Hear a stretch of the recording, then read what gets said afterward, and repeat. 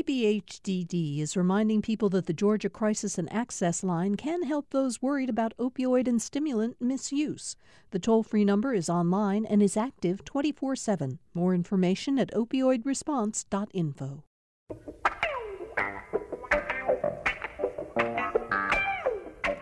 Thank you all for joining us for another edition of Political Rewind. I'm Bill Nigut. It's Thursday, May 20th. We have a lot to talk about with a great panel today. And as I introduce them, I want to thank all of you who responded to our show yesterday when we talked to Anna Sale, the host of the podcast Death, Sex, and Money, who's got this new book about those issues. Let's talk about hard things. It really had a wonderful response from all of you. And if you didn't get a chance to hear it, it's available on our podcast right now.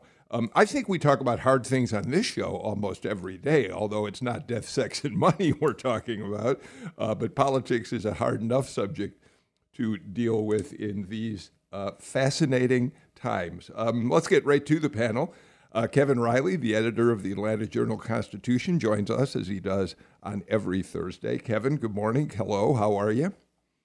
I'm good, Bill. Good to be here, and another all-star panel I'm lucky to be part of.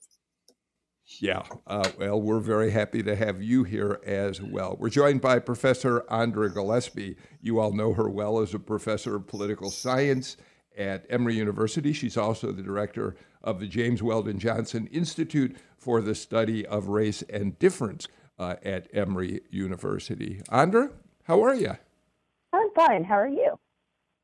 Good. I said before the show when we were all chatting, I know that you've now gotten through exams, you've gotten your grades done, but as always, I ask you, are you going to get a summer to relax? And your answer is always what? No. No. I don't know what those are. We're also joined today by two of our favorite counterbalancing forces, a Republican and a Democrat, and until the pandemic, Sunday school teachers together at their church. Representative Mary Margaret Oliver, Democrat from Decatur, and former state representative Edward Lindsay, who represented the city of Atlanta. Mary Margaret, how are you doing? I'm doing great. That's All Saints Episcopal Church downtown next to the varsity. Come visit us. Okay, great. So you go to service. We go to Sunday lunch. Go over to the varsity and have a hot dog. Sunday lunch.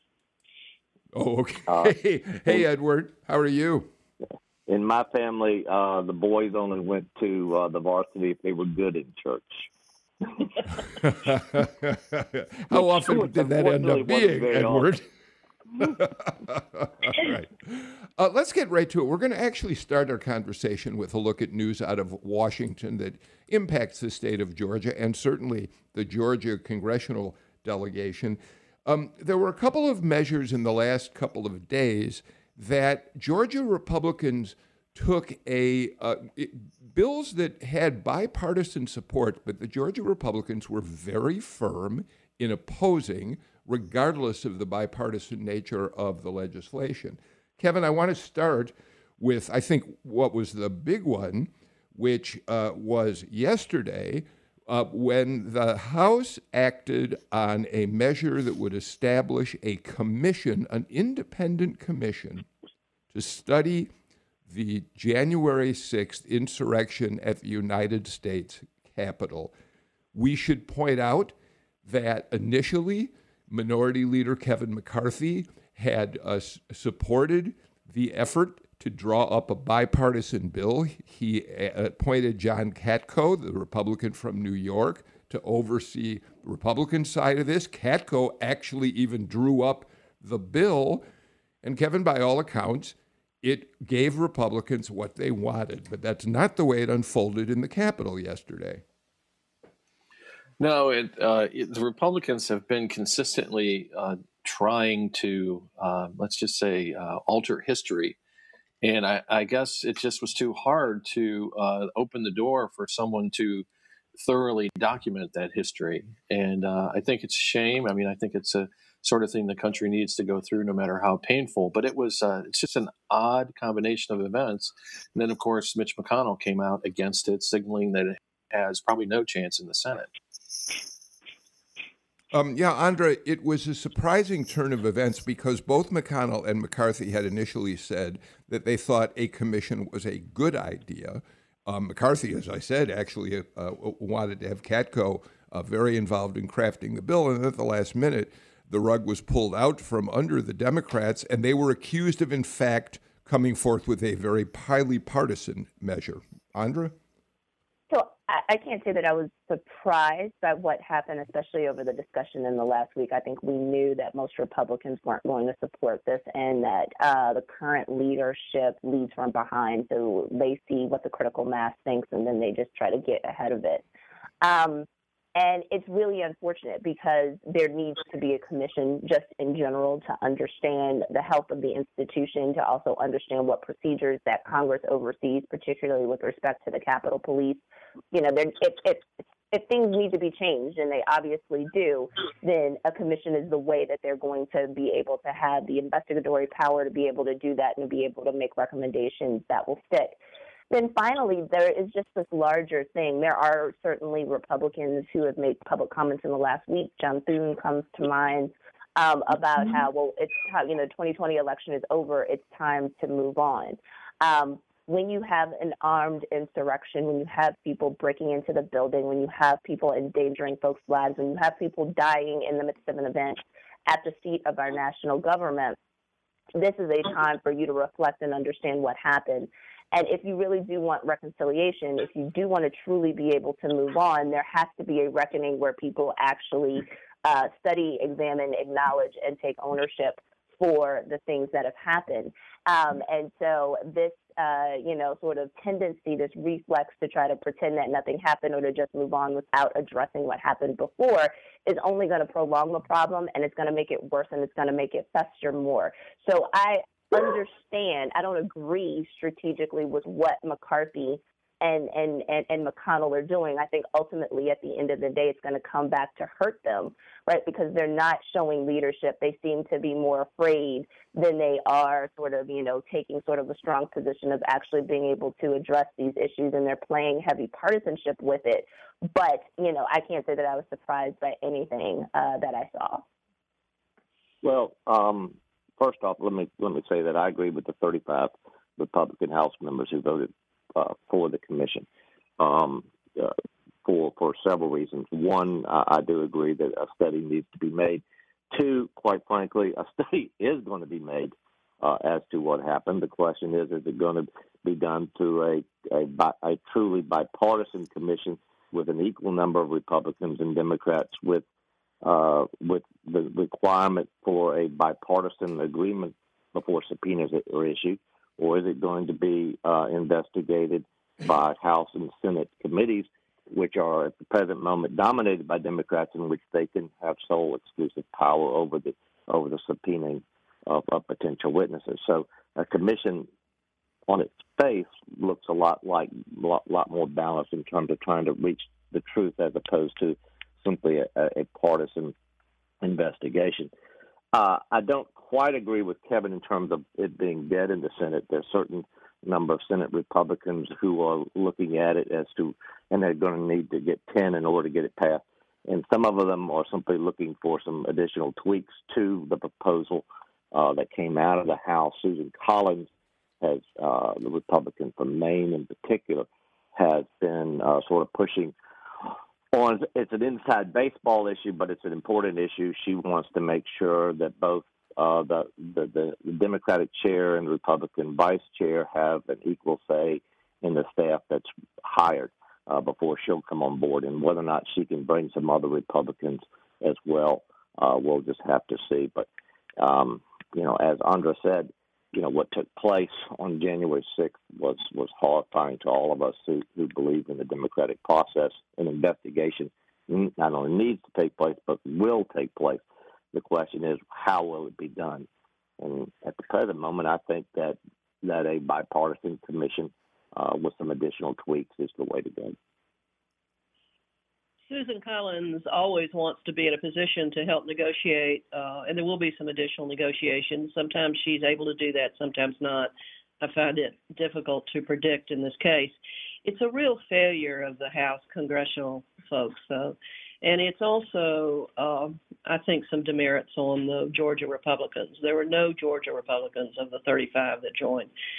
Doug Collins, when he was in the House, was a rising leader in the Republican caucus, but I don't perceive that the others in the Georgian Republicans are rising leaders. And as they continue to kind of cluster around Trump, Congressman Clyde continues to say terrible things. I mean, just embarrassing things about the insurrection being just a kind of a stroll of visitors. It's very sad for the Georgia Republicans, in my view.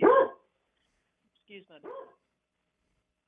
Mary Margaret Oliver, I think your dog wants to get involved in this conversation. Dog into another room. Excuse me. That's fine. Thank you for taking care of that. Kevin, to continue this conversation, I want to play you a couple sound bites from the debate yesterday. As Mary Margaret said, every Republican in the Georgia delegation voted against this measure, claiming it was highly partisan, despite the fact it was one of their own Republican colleagues, John Katko from New York, who took many of the recommendations Republicans have been making, incorporated them into this effort, and yet they still voted against it, and many of them on the basis that there needed to be a balance here. You can't just investigate the January 6th insurrection. You also have to look at the violence in the streets last summer by Black Lives Matter and Antifa, according to the Republicans. And here is Georgia Republican Marjorie Taylor Greene on that subject. You see, what's going to happen with the January 6th commission is the media is going to use this to smear Trump supporters and President Trump for the next few years and cover up the damage, the real damage that's happened to the people of this country, which is tearing down our economy, ripping our borders wide open, and hurting this country. So, Kevin, I guess you give her points for being quite clear. She thinks that she's trying to protect Donald Trump, pure and simple. Yeah, and as a member of the media, I won't comment on the idea that that's what I woke up this morning thinking about doing. But all that said, I actually think Ed and Representative Oliver kind of point to maybe what's the thing that we should be thinking most about as Georgians, and it's the point that our Republicans in the House and the party in general in our state, as the state continues to emerge as very important to the country, both politically, economically, and in every other way, are we going to have leaders in Washington that appropriately represent the citizens and the concerns of the state, rather than kind of running to the extremes or getting involved in things in a political way that don't advance the interests of the state and position our politicians as having the influence that would help the state in the nation's capital. And Mary if you Margaret? Compare Marjorie Taylor Greene and Congressman Clyde to our new Democrat congressional faces, Nikema Williams, national media star, Lucy McBath, a star, Carolyn Bordeaux joining the Problem Solver Caucus, which I'm very happy to see her do. And then, of course, the faces of Warnock and Ossoff. Georgia's Democratic leaders are emerging as leaders nationally. Georgia's politics of Georgia are national focus, and we are carrying forward with excellent new people. I'm thrilled with their performances. I'm embarrassed by Clyde and Marjorie Taylor Greene. Edward, I'm going to give you a chance, but let me play, before you do, for you and Andra and everybody else, let me play Tim Ryan's response, Representative Tim Ryan from Ohio, because I think he expressed in no uncertain terms how Democrats were feeling about the fact that Republicans bailed out on this at the last minute. Let's listen and talk about it. We have people scaling the Capitol, hitting the Capitol Police with lead pipes across the head, and we can't get bipartisanship. What else has to happen in this country? Cops. This is a slap in the face to every rank and file cop in the United States. If we're going to take on China, if we're going to rebuild the country, if we're going to reverse climate change, we need two political parties in this country that are both living in reality, and you ain't one of them. So, Edward, that sort of is a reaffirmation of what Kevin Riley just said. You've got to be able to have two parties that can dialogue and try to accomplish actual policies, I think. Well, and I agree. In both Congress and the Georgia General Assembly, and I think, quite frankly, particularly here in Georgia, there is a long history of the two parties coming together on a wide range of issues in our General Assembly. Mary Margaret is someone who's known to be able to cross the aisle in the Georgia General Assembly. I would like to think when I was there, I did the same. And there are a lot of folks in the Georgia General Assembly that do come together and pass a lot of very important legislation that moves our state forward. I would sort of take issue with Mary Margaret in terms of the fact that while I may disagree with some of the congressional votes on this commission, that we do have good problem solvers in the Georgia General Assembly. I don't necessarily point to the folks that have been mentioned so far, but more low-key people like Buddy Carter, who's I think was ranked by one group as one of the top 10% in terms of folks who are working across the political aisle. It was in terms of a study that was done. Austin Scott from South Georgia also has a good reputation for working across the aisle. So we do have some folks down there who, in a more low-key manner, are working across the aisle. And I applaud any legislator on either side of the political aisle that focuses more on governing than giving a speech. I think it's really important for us to just call out false equivalencies because that's the big problem with this particular debate. Under no circumstances, I don't care if it was Antifa or Black Lives Matter. If they had stormed the building, I would support an investigation against that, even if I had some interest in policy preferences that might be aligned, for instance, with Black Lives Matter, right? There's no justification of that, and that warrants a congressional delegation. But to hold up the false equivalency of saying there were protests that got violent over the summer, so therefore we're going to sort of equate and lump together those with this riot where people were threatening to lynch the vice president and break into the building and would have killed or tried to kill members of the House and the Senate if they could have gotten near them, right? It's offensive. It belies what we all saw. So to try to gaslight something that like everybody watched happen in real time on TV is particularly offensive, and it's just wrong here.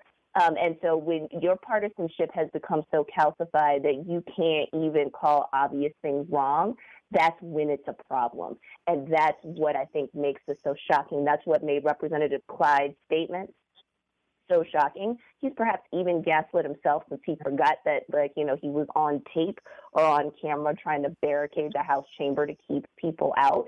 Or you forgot being bunkered in with other people for hours, while you were waiting for everything to calm down. Under no circumstances is that okay, and you don't just let it pass because you think that those folks are the folks who vote for you. Your job as a leader is to educate them, to make them better, or to say thanks but no thanks to that vote, and I would actually be willing to sit out of office if that's what it takes in order to represent you, because I don't want to do it.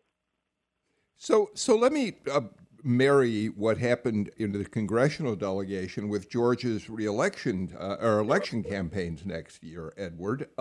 There were actually three votes that I was looking at.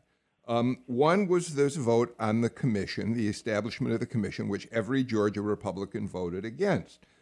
Second was an Asian American hate crimes bill, which passed the House again with bipartisan support. Drew Ferguson and Austin Scott being the only Republicans in our delegation who supported it. And finally, yesterday, there was a resolution on the House floor condemning the massage parlor shootings in Georgia, and every Republican in the delegation voted against it. So take all those together and tell me, Edward, and let me get everybody else involved, what is the thinking as the 2022 election cycle comes forward? Is this going to be I guess we know it's an all-base election, and that's what these votes represent. Well, once you get to the general election in November, it needs to be more than all-base. The party that can move to the middle and pull in independents and even pull folks across the political aisle to vote for them is the party that's going to win in Georgia. And, once again, I agree with Congressman Ferguson and Congressman Scott, who I mentioned earlier, who voted for the hate crimes legislation. I might also point out that it was Republicans who controlled the Georgia General Assembly who passed the very expensive hate crimes bill last summer, in which I worked with the Anti-Defamation League to get passed. So I do think that you do have folks who are working to deal with this issue. The head scratcher is the resolution dealing with the horrible mass murders at the massage parlors. The stated reason by several folks on why they voted no was that it's still under investigation as to what was the motive behind the murders taking place. And while I understand the need to do an investigation, simply standing with the victims to me is always a good idea. And so while folks voted against that, I'll let them defend that issue. But I do need to, like I said, point out the fact that a large number of Republicans here in Georgia have consistently been moving toward recognizing the dangers of hate crimes and have pushed forward very substantive legislation here in Georgia to pass one of the more expansive hate crimes bills that got passed last summer. What I can't understand, and I'm curious to see what Representative Oliver has to say about this as well. What's the downside to voting for this legislation? What is happening that someone would? I mean, to me, it's almost the sort of thing that I don't want to say it's perfunctory because of the tragedy involved. But why wouldn't you want to be on the side of the victims, as Ed points out? What could possibly be the motive? Particularly when the tragedy was Georgia. I mean, our 5 Asian American representatives and senators, I think, are going to Washington today, many of them for the bill signing. Georgia has been a leader. Our folks have been a leader based on the tragedy here. The idea that Republicans somehow still feel that there's some political benefit in not giving special treatment to an ethnic group that's been persecuted, that's the history of not wanting to give what they call special rights to certain groups.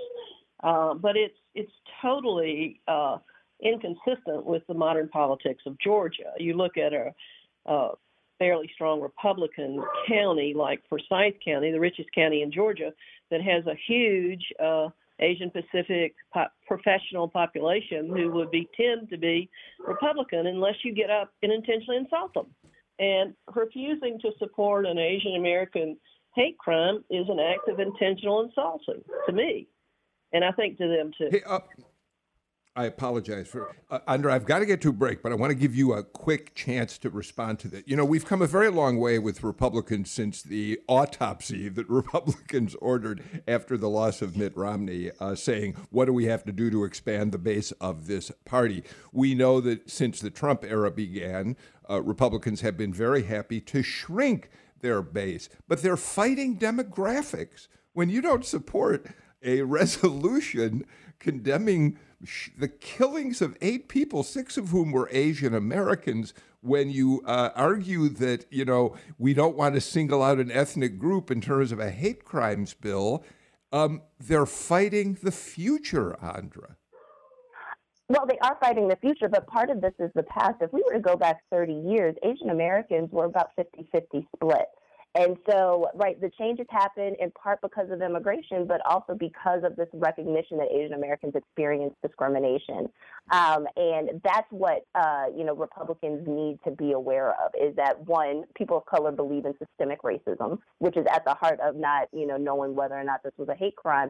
And then also people are paying attention to how you treat their group in addition to how you treat them as individuals.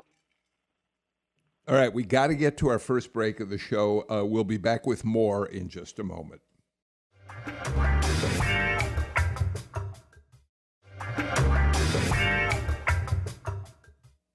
Welcome back to Political Rewind. Kevin Riley, Andra Gillespie, Edward Lindsay, Representative Mary Margaret Oliver join us for our conversation today. Edward, I'll give you a last word on this conversation in the last segment, since you are the Republican on the panel and have to be thinking about what the heck the message is going to be for Republicans in the upcoming election cycle.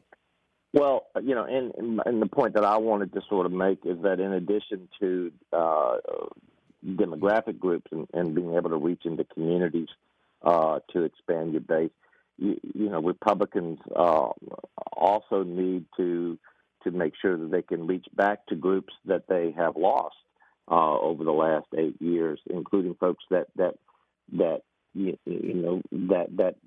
feel aligned with any group that is being discriminated against. And that's a large segment of the suburban community. I actually did a deep dive into precincts in suburban communities with stable demographics over the last 8 years to look at the difference in the voting patterns for folks who voted for Romney versus Trump. And on average, President Trump lost around 20 percentage points against Romney's performance 8 years earlier in various stable suburban precincts. So it's not just the need to reach into new demographic groups here in Georgia, and that's extremely important to both political parties if they are to be successful. But it's also important to recapture the hearts and minds of groups that have historically voted with you, but have worried about the tone and tenor that's taken place recently with our former president.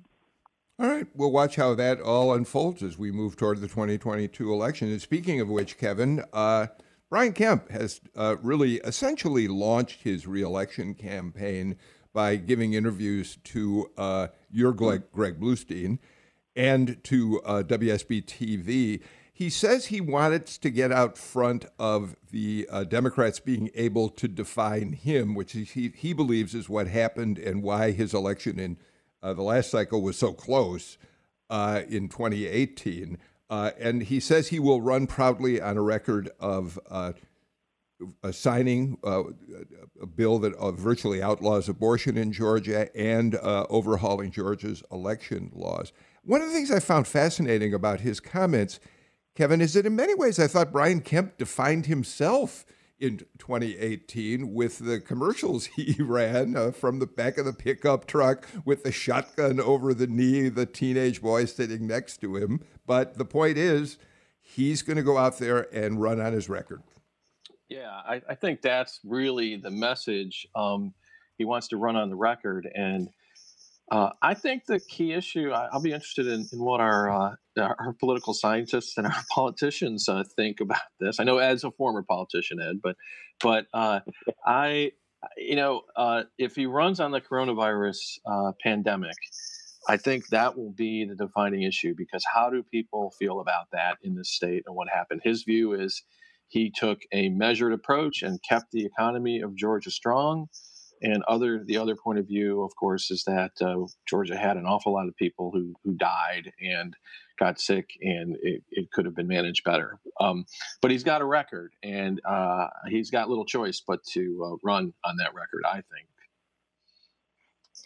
Yeah, I mean, I think right now what Governor Kemp is trying to do is to establish himself and to make sure that he thwarts any serious challenge. I know Vernon Jones is trying to, curry favor with Donald Trump and thinks that an endorsement from him will actually, get him the nomination. But I think that Jones is an underdog even with a Trump endorsement. And so I think by putting his record forward in a way that is sort of palatable to red meat Republicans, to the base, right, he might be actually just trying to sort of buffer himself from any additional sort of, challenges from other people who might be perceived as more credible, who have more longstanding relationships with the Republican Party.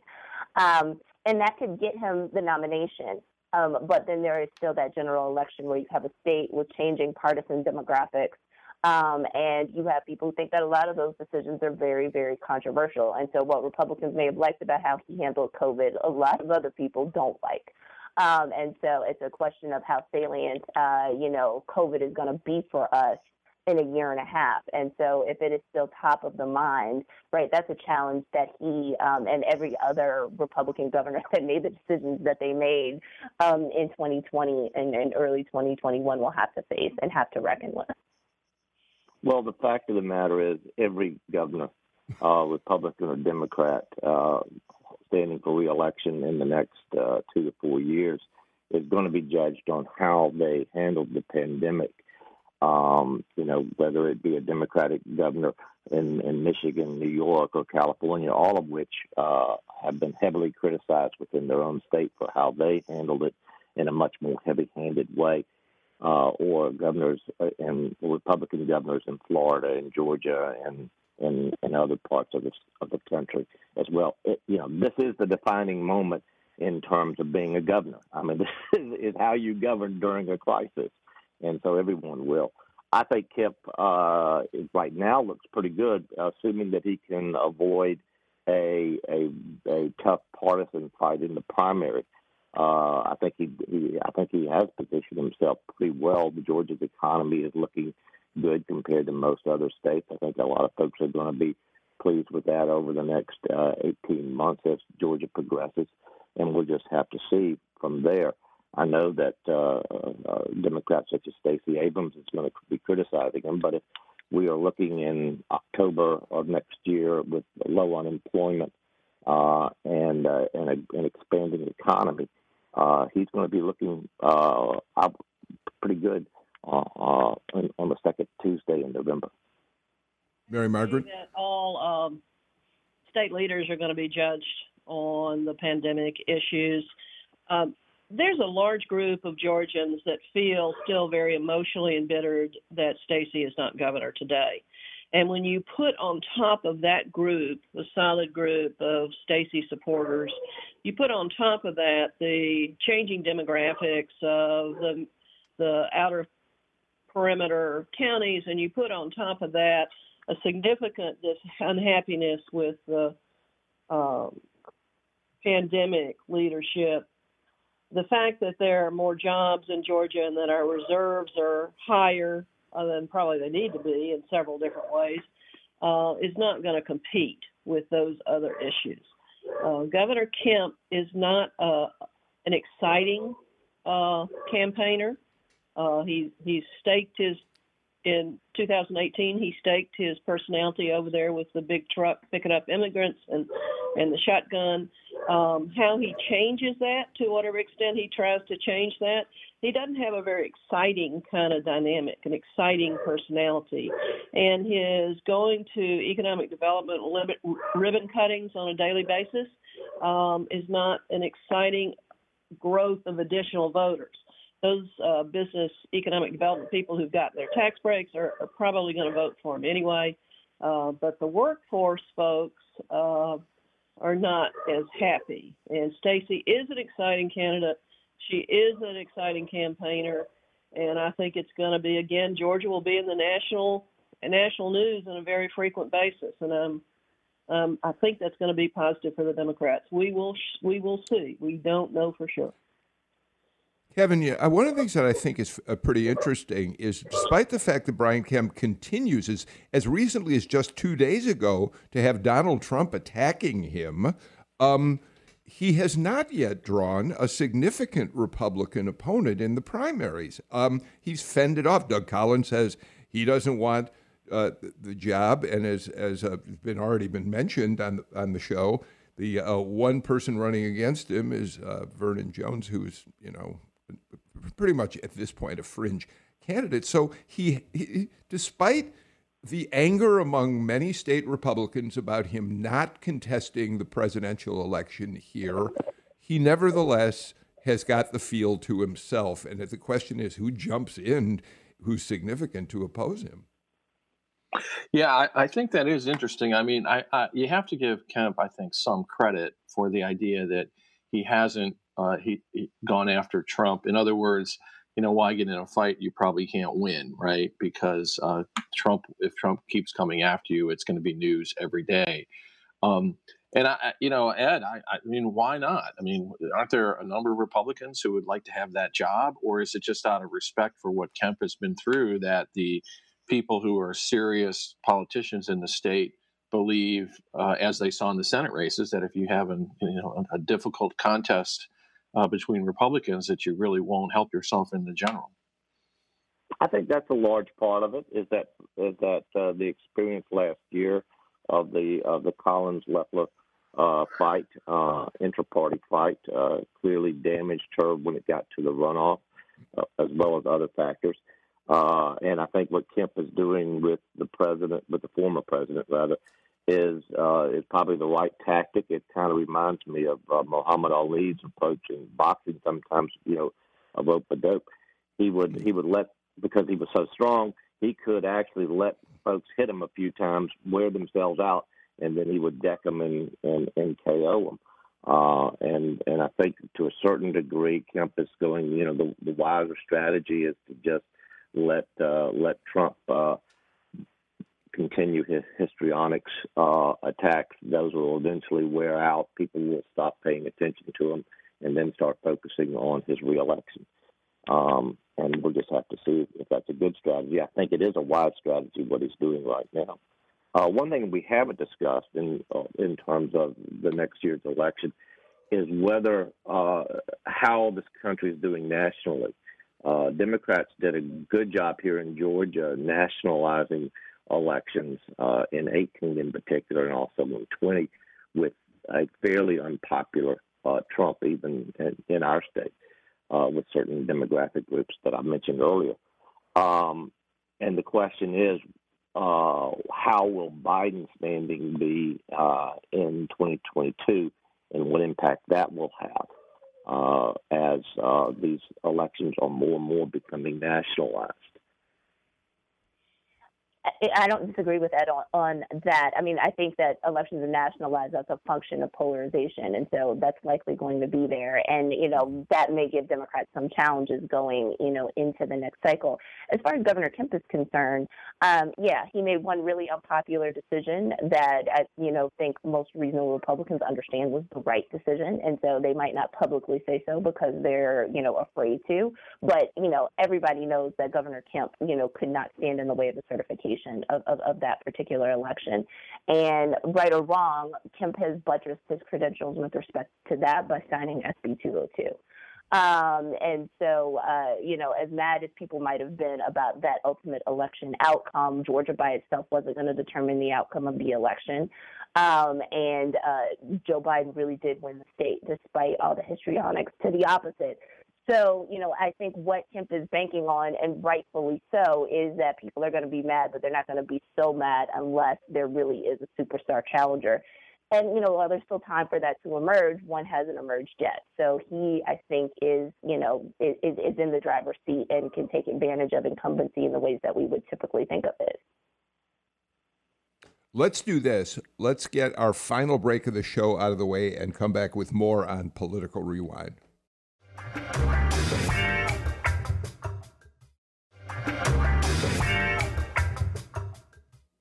Kevin Riley, your James Salzer pushed a story out to your website this morning at the Atlanta Journal-Constitution. The lead says more than 2 months after President Joe Biden signed a COVID-19 relief bill that promised the state about $4.8 billion. The money hasn't found its way yet to Georgia, but Brian Kemp's office is expected to soon announce committees that will take applications for spending the money over the next few years. Kevin, it's an enormous potential infusion of money and worth talking a little bit about today. It's a huge number, and I think that again, our legislators, our experienced politicians can, I think, give us an idea of the scale. And I have to assume it's going to invite a lot of let's just call it battling over who's going to get it and what their fair share is and how it can and can't be used. But in the end, it's the governor's decision. He seems to be playing ball or getting people to do work, but I think it's clear that he'll decide. And I think that's kind of a nice spot to be in as you're heading into an election, I suppose, when you're a governor. Mary Margaret, a month ago, you wrote an op-ed piece about this very subject and said, we've got to find out how this money is going to be spent. And among other things, if you don't mind my reading your words, here's an important point you made. You want to know, what is the impact of COVID on our 1.7 million Georgia school children in K through 12 from virtual learning? And so you think some money should be going toward education. What about the benefits of virtual learning? What about public health? Talk about your concerns about how that money will be distributed. Thank you, AJC, for running my op-ed. I've been pestering the Republican leaders about the need for transparency for this $4.8 billion and for the obligation, responsibility we have to make this money go to those who have been most hurt by the pandemic. I had a long conversation yesterday with some researchers at Georgia State who have done an analysis of 3 of the large metro county school systems on their missing children. There are 39,000 children who did not enroll in school in September 2020 who were enrolled in September 2019. Where are those children? How much education did they get even though they weren't enrolled? And what are we going to do about it? There are 180 different school systems that seem to be doing 180 different things. And I am urging Republican budget leaders, and I'm hoping to be on one of the committees that the governor puts together to engage in a partnership about spending this money. So let's look at the poorest children and how are they been impacted and who is most hurt in this pandemic. As MARTOC chair, I'm also following the little bit of a dust-up between the ATL board and the MARTA board over what their responsibilities are for spending the infrastructure transit money. So there's a lot of different issues that are being played out. They're important issues, and they deal with real problems affecting real people, not the fantasy world of Congress about, that we talked about earlier. These are real issues that Georgians are facing, a real issue cities and counties and school districts are facing, and transparency and good use of this huge amount of money is something I'm pestering a lot of people about. Well, Andra, I was interested. Yeah. Oh, go ahead, Edward. No, I was just going to sort of, in terms of some clarification here, there's more than one pot of money coming to Georgia. There's the money that's coming to the state, and then there's money going to local governments, including local school boards. So a lot of the education issues that Mary Margaret is mentioning will actually be handled by the local school boards directly because they'll be getting money from a different pot than the money that we're talking about here that's covered in Salzer's column today. But Mary Margaret is right in that there's going to be a close watch, and the reason why a lot of that money hasn't been spent yet is that the state and local governments have been waiting for some clarification from the federal government on how the money can be spent. U.S. Treasury sent out its guidelines, I believe it was about a week ago, maybe 10 days ago or so, in terms of providing the states with guidelines as well as the local government. So that's what a large part of what's going to be taking place. In talking with Terry England yesterday, he was saying that a lot of the guidelines for the state in terms of how they can be spending money is going to be focused on things like broadband, which will help folks throughout the state of Georgia, including kids who are still having to do remote learning, economic development, water and sewer, and that sort of infrastructure issues will be a large part of what will have to be used in terms of state money. Then you got the local money dealing with issues like education. Andra, you're the educator on the panel, and we're seeing an increasing number of studies that have suggested that young people have really been harmed to some extent by trying to learn virtually. And so the notion that find some way to put money behind changing that equation is an interesting idea. Yeah, so I mean, I'll preface this by saying higher ed and K through 12 are two different propositions. But Sure. I mean, there's some practical things that need to happen. So, assuming that, as I would, that, there's been a lot of learning that's lost and we want to try to make up for that, right? Schools may have to stay open a little bit longer for the next couple of years in order to compensate for some of the deficits that were incurred this particular year.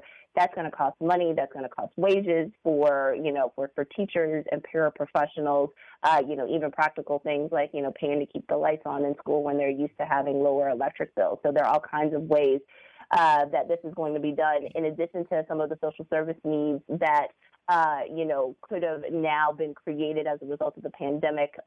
Probably need more mental health professionals in order to deal with people who have been isolated, who are now trying to transition back into a more social life. So there are all kinds of things that need to be done. And, and some of this is sort of part of that CARES Act funding that people complained about that I actually don't see as a problem. This sort of bore out certain infrastructure problems where you have old schools with terrible ventilation, right? Those schools, they need to be rehabbed and upgraded, in the future. So that, perhaps they actually can be used, in a future pandemic where you don't want people breathing stale air and possibly exposing themselves to aerosols, to, germs that are in aerosols. So there are lots of things that I think, need to be done that, don't, that might be sort of beyond the sort of basic PPE kind of thing that are also still part of long-term planning and what I would call infrastructure.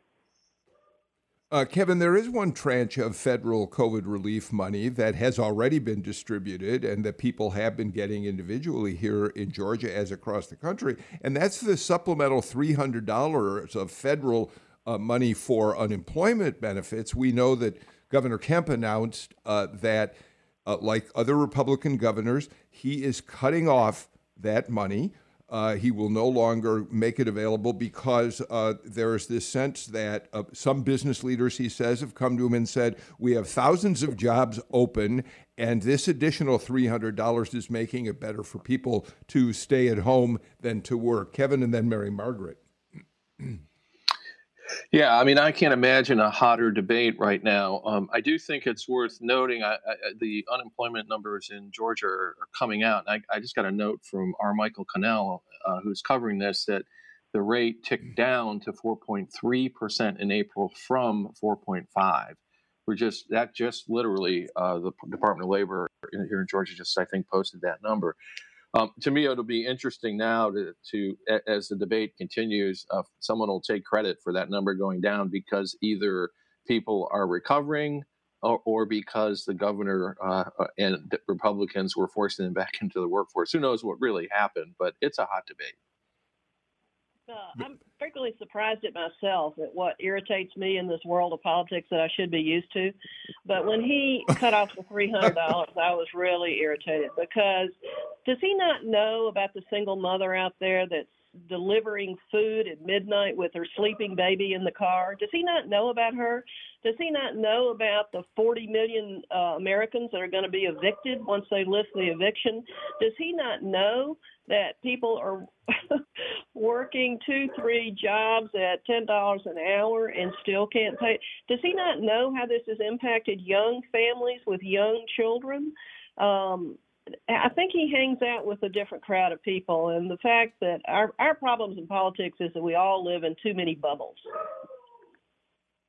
I'm intrigued by this discussion, but I haven't seen enough of the discussion of sort of people who are taking long-term benefits because they would rather not work that actually controls for life issues. Like I have no child care. My kids are at home and I've got to supervise them.